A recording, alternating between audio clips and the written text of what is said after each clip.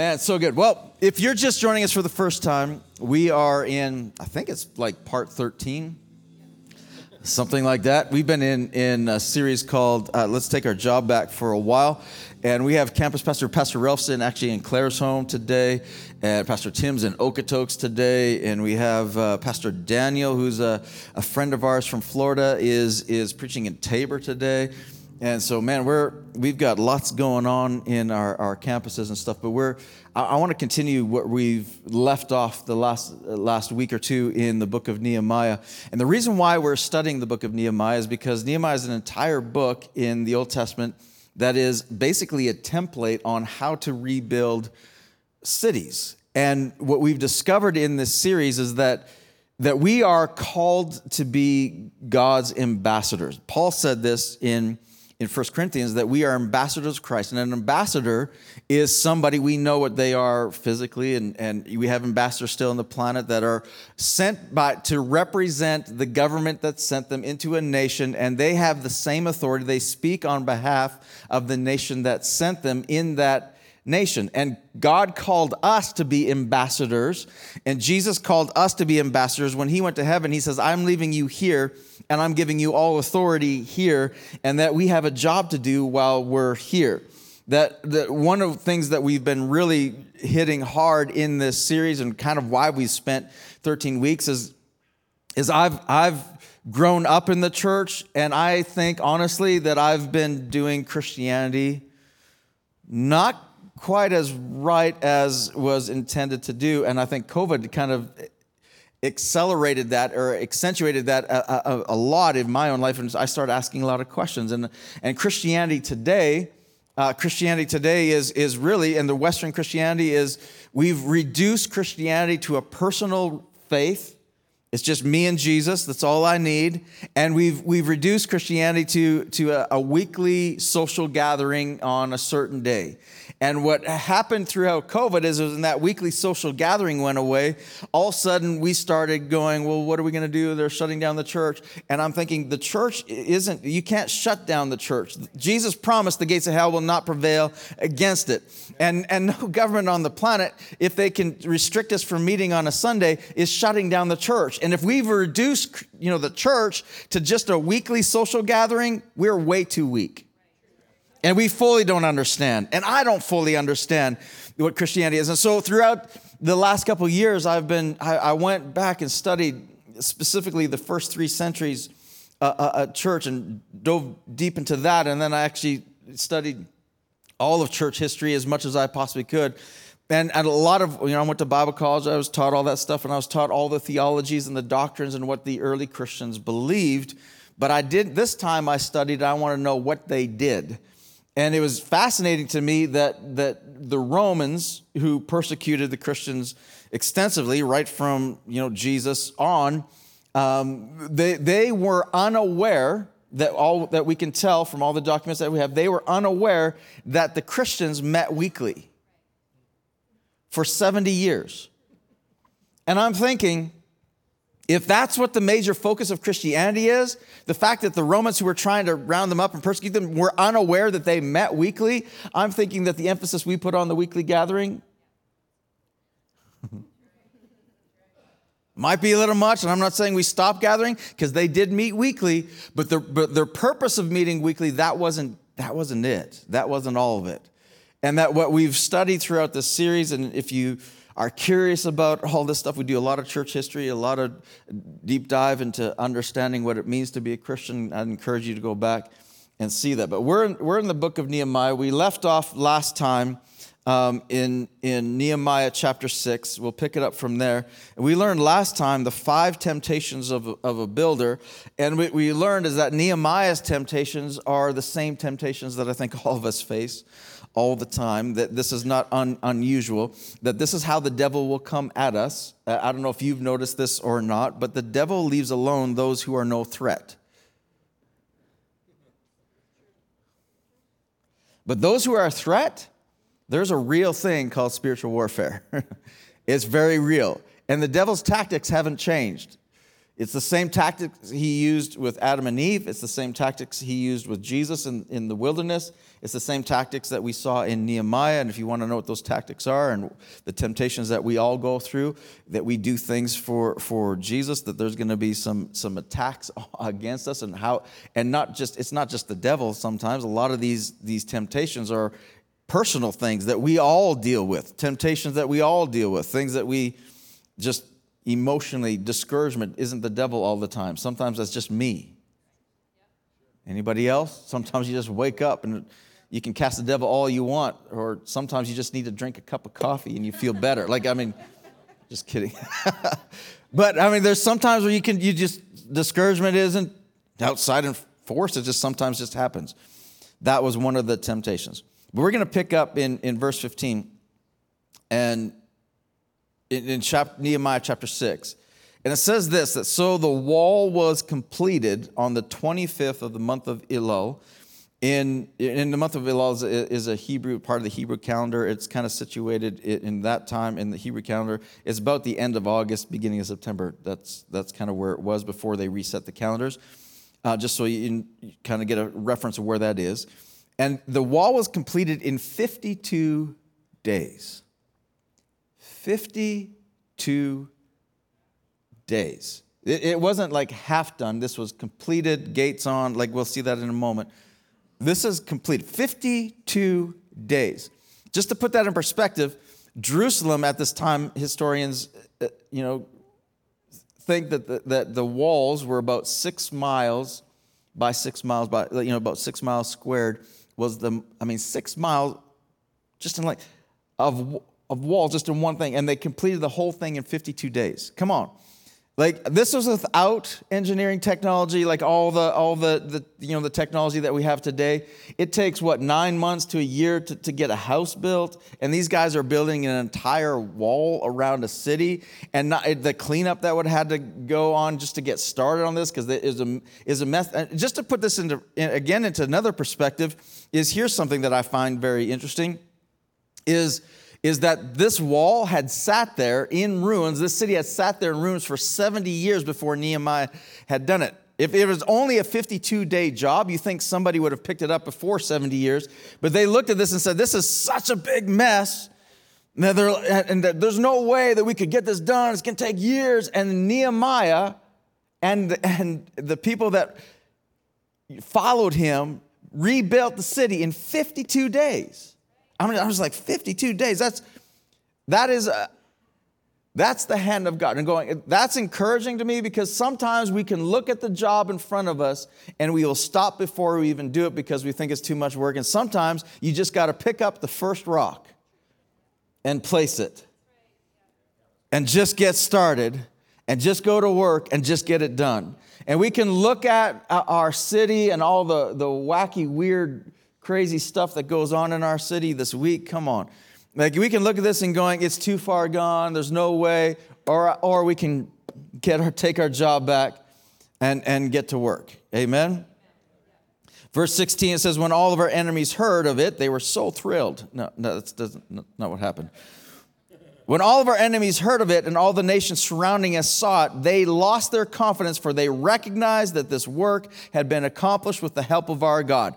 They were discouraged. They lost their confidence because they had recognized that this work had been accomplished with the help of our God. Sometimes the enemy has more faith than you do. Sometimes the enemy has more faith than I do. Come on. What do I mean by that? That sometimes the enemies and those on the outside are discouraged and lose their confidence because they see the hand of God on you to such a degree, because they're looking and they're watching, they see the hand of God on you, and they're discouraged and they've lost their confidence. And sometimes in the middle of all that, I wonder if the people that had rebuilt this wall saw the hand of God on them like the enemy did. Because sometimes in the middle of it, we fail to see the hand of God on us, don't we? And sometimes we lose our confidence and we feel the discouragement and we feel all this kind of stuff because we've lost sight of the fact that God's hand's on us. And we think, come on, I'm just going to poke at some things. I've been doing that this series, but I'm going to poke at some things because sometimes we as Christians, We get discouraged because we think that if the hand of God is on us, that there's no work attached to it, that God's just going to make a way and there's going to be no work. Trust me, the people who rebuilt this wall worked. And there was hard work. And because there was hard work, they might not have recognized that God, come on, 52 days, we can look at this and going, you rebuilt a city in 52 days, God's help was here. But when they were working it, and they had swords by their side, and they were fighting off enemies while rebuilding walls and doing this morning to night, all the rest of it, they didn't feel God's hand on them, and they probably didn't recognize, but the enemy did. And I just want to encourage you to look back at your life, to look at the situation where you're at right now, and recognize, you have to recognize that the hand of God is on you. Because the enemy does. It says then also in those days many letters went from the nobles of Judah to Tobiah, and Tobiah's letters came to them. Tobiah, again, not a good guy. He's one of the three that were constantly picking on Nehemiah. For many in Judah were bound by oath to him because he was the son-in-law of Shekinah, the son of Era, and his son, that guy, Jehonanan, and had married the daughter of Meshullam, the son of Berechiah. Thanks, Nehemiah, for all that. Anyway, verse 19, moreover, they were speaking about his good deeds in my presence and reported my words to him. Then Tobiah sent letters to frighten me. This guy just would not give up. Chapter 7. Now, when the wall was rebuilt, and I had set up the doors, and the gatekeepers and the singers and the Levites were appointed. Okay, so the first thing Nehemiah does is when the walls were built, the gates and the doors installed, the first thing he does is he appoints singers and Levites. I just want to pause there for a moment and recognize, come on, I know some of you might not be, me included, might not be the most talented singers. That's why I get the microphone after we're done singing. There's a reason. But that doesn't mean that just because we can't sing doesn't mean that we're not supposed to worship. The first thing Nehemiah put up in place was the singers. The first thing after the wall, he puts the singers and the Levites. Because, come on, he understood that worship is worship. That worship is how we get our courage and maintain our courage in God. It's not something that we can skip and something that is just a part of the service and we just do because we can do it and every other church does it. Worship is worship. It's how you get your courage back. And the first thing that Nehemiah did was put in place singers and Levites. He established, he says, we're going to worship in this place. We built a wall. Before he even put up the gatekeepers and the warriors on the wall, he placed singers in there because he knew I can put up gatekeepers, but they could be frightened. I need courage in them. And the courage, way we get courage is we get our help from the Lord. And we get our courage in worship. And we start singing songs like he's too good to not believe. And I've seen this happen and I've seen him do this. And you're reminded and you're going, yeah, if he's done it once, he can do it again. This is who our God is. Nothing can stop him. As we sang, right? Sometimes we just need that courage in there. That's why we gather weekly, by the way. That's why the early church gathered weekly. It's because it's warfare and it's a huddle and it's like we need encouragement. We need the strength again for the week that's coming. That's why we gather. Verse 2, then I put Hanani, my brother, and Hananiah. That wouldn't have been confusing at all. The commander of the fortress in charge of Jerusalem, for he was a faithful man and feared God more than many.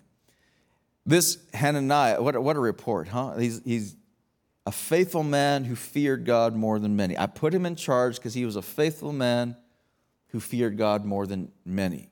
Hananiah, by the way, is the same Hananiah that we met in chapter 1 that first brought the report to Nehemiah about the state of Jerusalem. Nehemiah, when we first found him, he was a butler to the enemy king. And Hananiah came from Jerusalem and gave a report of the city. That's the same one. In other words, he came, gave the initial report, and then he stuck with Nehemiah and Nehemiah's crazy idea to rebuild it. And he walked with him, and he's been with him through that journey, through the 52 days of rebuilding. And at the end of that, Nehemiah has to go back to the king. I mean, think about this.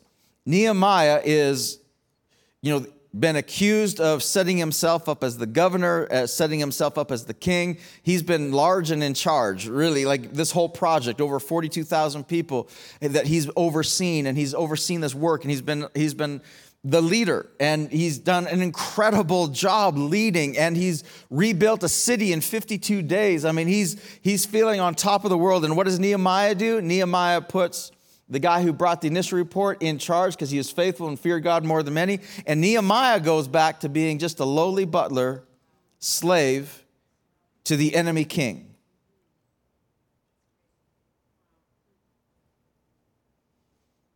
I mean, think about that. He could have established, he's got an army, he's got a city now, he's got a fortified city. He could have anchored in there and set himself up as king, done all this, and I'm sure the temptation was great to do so. But sometimes, listen, Noah lived for how many hundreds of years before the flood? And the flood was 40 days and plus the months that he was in the boat and all the rest of it. And then Nehemiah gets 52 days. Glory. And sometimes the impact that we're looking to make, sometimes we're looking for the big, we're looking for the spectacular, we're looking for all of this. And sometimes the hand of God is not about us. It's not about our position. It's not about our titles. It's not about any of that. It's about doing what God has called us to do. And sometimes when God calls you, you got to go back and be a lowly butler to a king, an enemy king. But I love how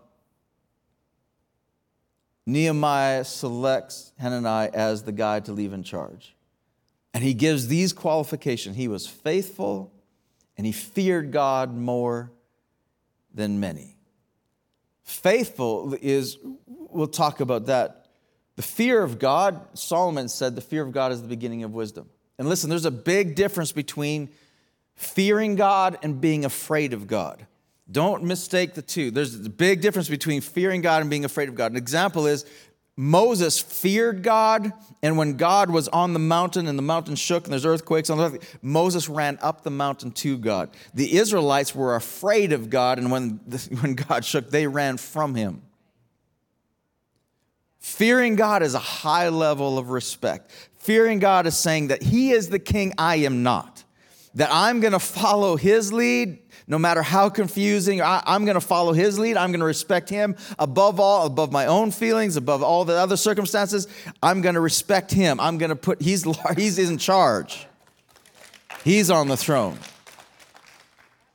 That's fearing God. Faithfulness is another thing that we don't fully grasp and understand. Faithfulness, Solomon said this in Proverbs 3. Proverbs 3 is famous for, verse 5 and 6. Trust in the Lord with all your heart, lean on your own understandings. All your ways acknowledge him, and he will make your path straight. We know that part. The two verses before that is this. Solomon says this, let love and faithfulness never leave you. Let love, there's that word again. Let love, this is not the airy-fairy feelings, fickle feelings, feel today, gone tomorrow. That's not love. That's what the world wants to describe as love. That's not love. Love is, according to Paul, is patient. That's patient. Anybody have the feeling of patience? I feel like I want to be patient. Anybody? That's never happened to me. I don't know about all of you. Love is kind. Does kindness a feeling? No, it's a choice. Like when 1 Corinthians 13, when Paul describes what love is, there's no feelings in there. It's a choice. It's to love. When Jesus said, "Love like I have loved," loving unconditionally. That's you don't love unconditionally based on a feeling. That's a choice. When Solomon says, "Let love," this is not wimpy, airy. This is masculine power. Love. Let love, the choice to love others like Jesus loved, and faithfulness never leave you. Those two. Bind them around your neck, write them on the tablet of your heart. Then you will win favor and a good name in the sight of God and man. Then you will win favor and a good name in the sight of God and man. Solomon wrote this hundreds of years before Hanani lived this out. And Nehemiah selects Hananiah to be the head of Jerusalem, and he won favor. Hananiah won favor with Nehemiah and all the people, or else Nehemiah wouldn't put him in charge, won favor because he was faithful and feared God more than the many. And he won favor with God and with men. And this is a key that lasted hundreds of years and was just for him. This is a key for you and I too, that we want to win favor with God and with men. Just another holy cow that I'll shoot.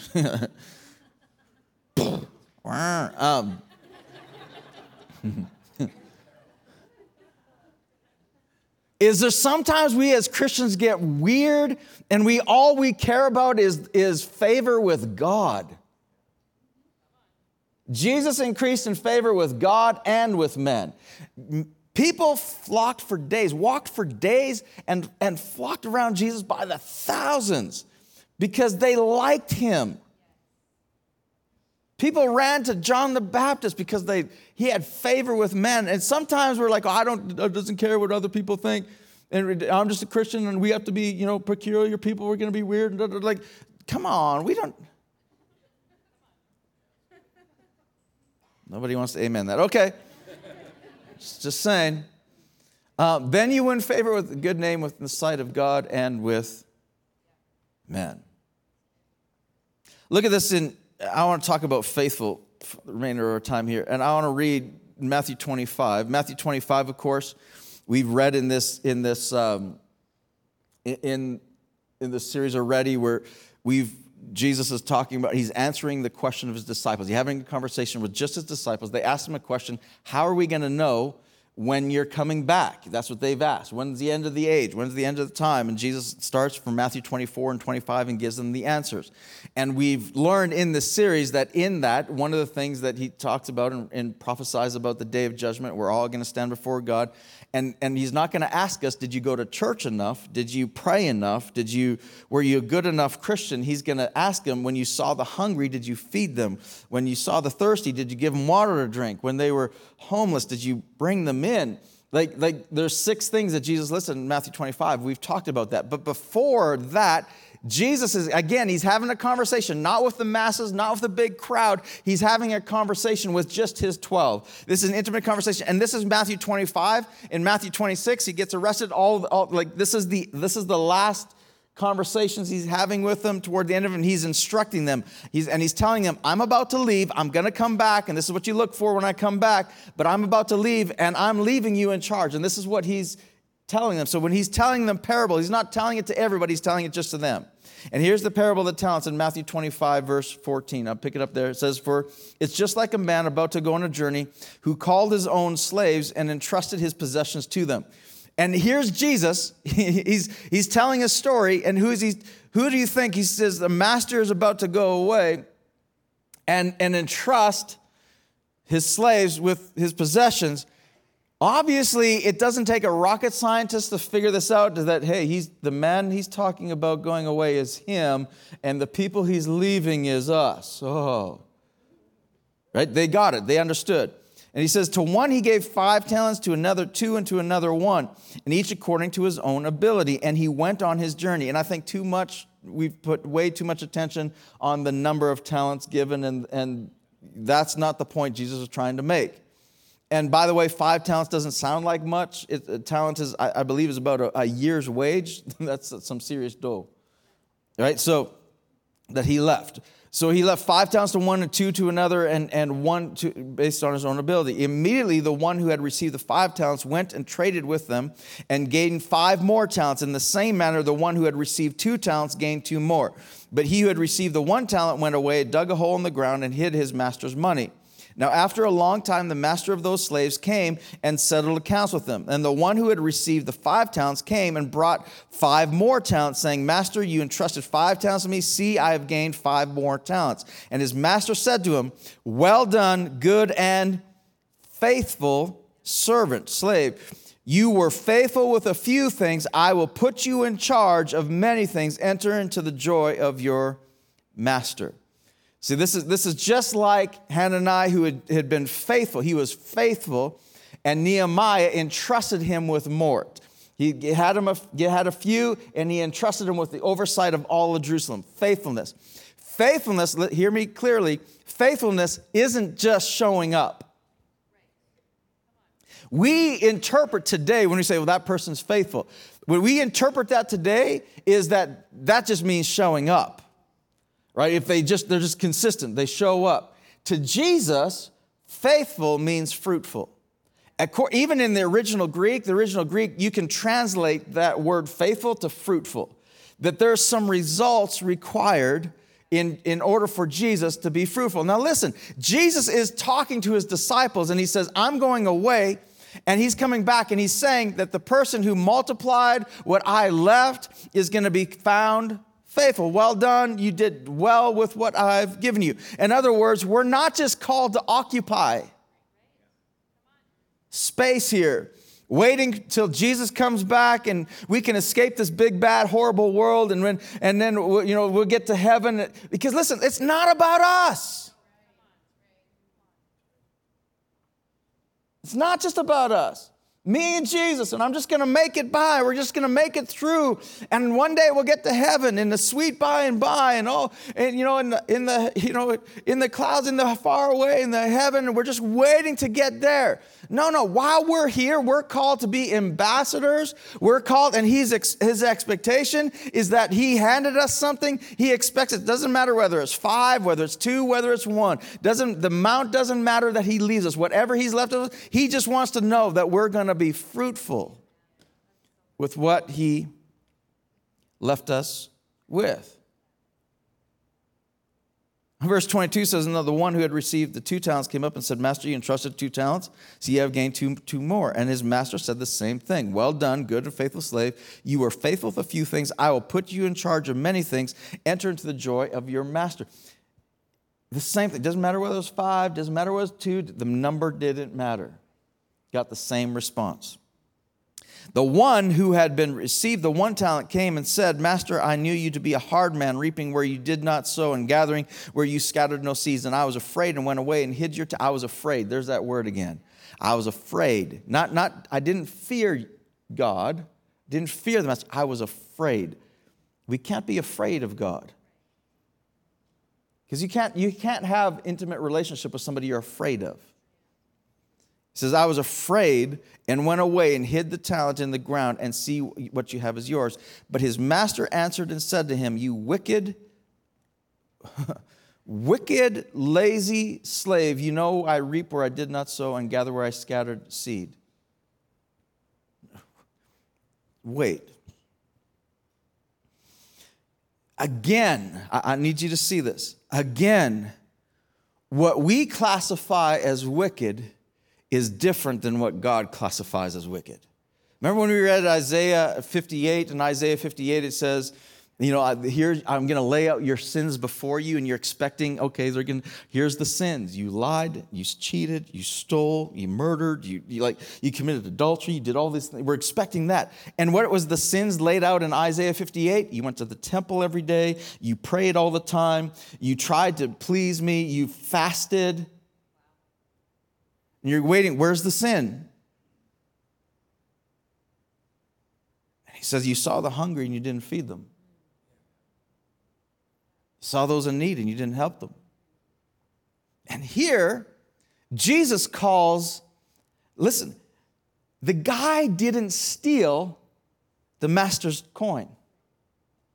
He didn't steal anything. He didn't embezzle anything. He didn't do anything that we would classify wicked. And yet Jesus called burying it and bringing that coin back, bringing that talent back, that year's wage back, and saying, see, I didn't lose it.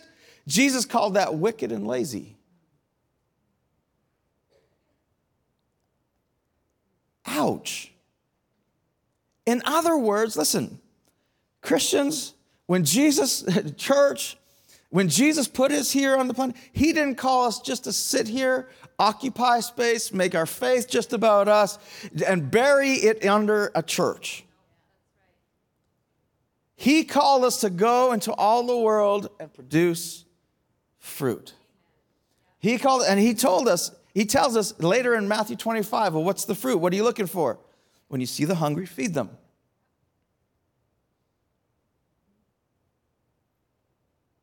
You see the thirsty, give them something to drink. When you see the homeless, house them. When you see the sick, bring health. Take care of them. When you see those in prison, visit them. When you see those naked, clothe them. And we're expecting him to say, preach to them. And here's what's amazing. Here's what's amazing.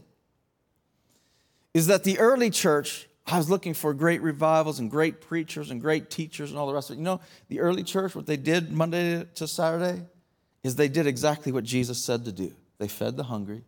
They clothed the naked. They brought water. They rebuilt cities and restored homes. And because of that, they brought so much hope to the people around them that people wanted to be just like them. And then they entered into relationship with Jesus. Like, why are you like that? Because we were loved unconditionally. And we're loving you unconditionally because we were. Well, we need to meet the guy who loved you unconditionally. His name is Jesus. You see this?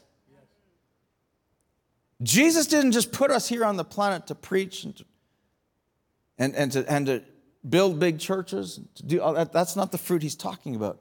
He's talking about the fruit in our city. Are we going to make a difference in the cities we're in? Are we going to produce results? Come on, businessman. That means produce results. All right, that means, come on, nurses, doctors, like all of us, no matter the town, we produce results. There's 4 levels of life, and I need you to see this. 4 levels of life. Survival, where sometimes you get into areas of life where you're just fighting to survive. Sometimes a marriage is we're just fighting to survive. Our finances, we're just fighting to survive. Just emotionally, I'm just fighting to survive, and that's okay. But listen, as the church, we're not called just to survive here. In Jesus, what he's telling his disciples, you understand that Jesus is talking to the people who are going to be persecuted and hated and hunted and imprisoned, and he still put the pressure on them. He still put the expectation on them that they were still supposed to produce results, even though they were going to be hunted by the Romans like crazy. He says, hey, while you're in prison, that's no excuse. I'm like, but Jesus, we're just trying to survive. Produce fruit. Then you get into stability. And stability is okay, everything's just like, everything's just stable. We're made. It's not a lot. It's like we get to stability. And then you get to success. And success, listen, is what the world thinks is the ultimate end, just to be successful. Just to be known, just to have money, just to be known as a success. If I can get to that, then I will have this. But how many of you know that success is all selfish? It's all about you. It's about you. And Jesus never asked us just to be successful. He doesn't mind you being successful, but he doesn't want you just to stay there. Because Jesus' expectation is to get to significance, where your success is now about somebody else. And we're being significant. And the church God is calling us to is not one that's just going to survive a pandemic. That's not just going to survive this government. And not just going to survive this big, bad, horrible world. It's not just going to be stable and we're back and this is all good. Or we're going to be successful and we're growing. Yay. He's called us to be significant, to make an impact.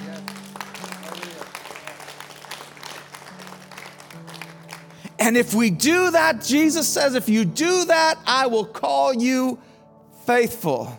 And you did a little here, I will give you much there. I don't know about you. James, the brother of Jesus, said this: faith without works is dead. Private faith without public works is dead. Today's takeaway builds on that. We say faithfulness without fruitfulness is meaningless.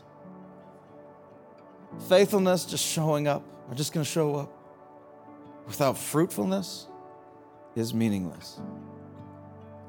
So my challenge to you, each one of us, to say, okay, what has God given me? And what can I do with it? And what do we do? We take our job back, church. We don't make our faith just about us. And I'm not saying just go out there and start preaching. I'm saying let's go out there and out love, out serve, and out give. Take our job back. Let's pray.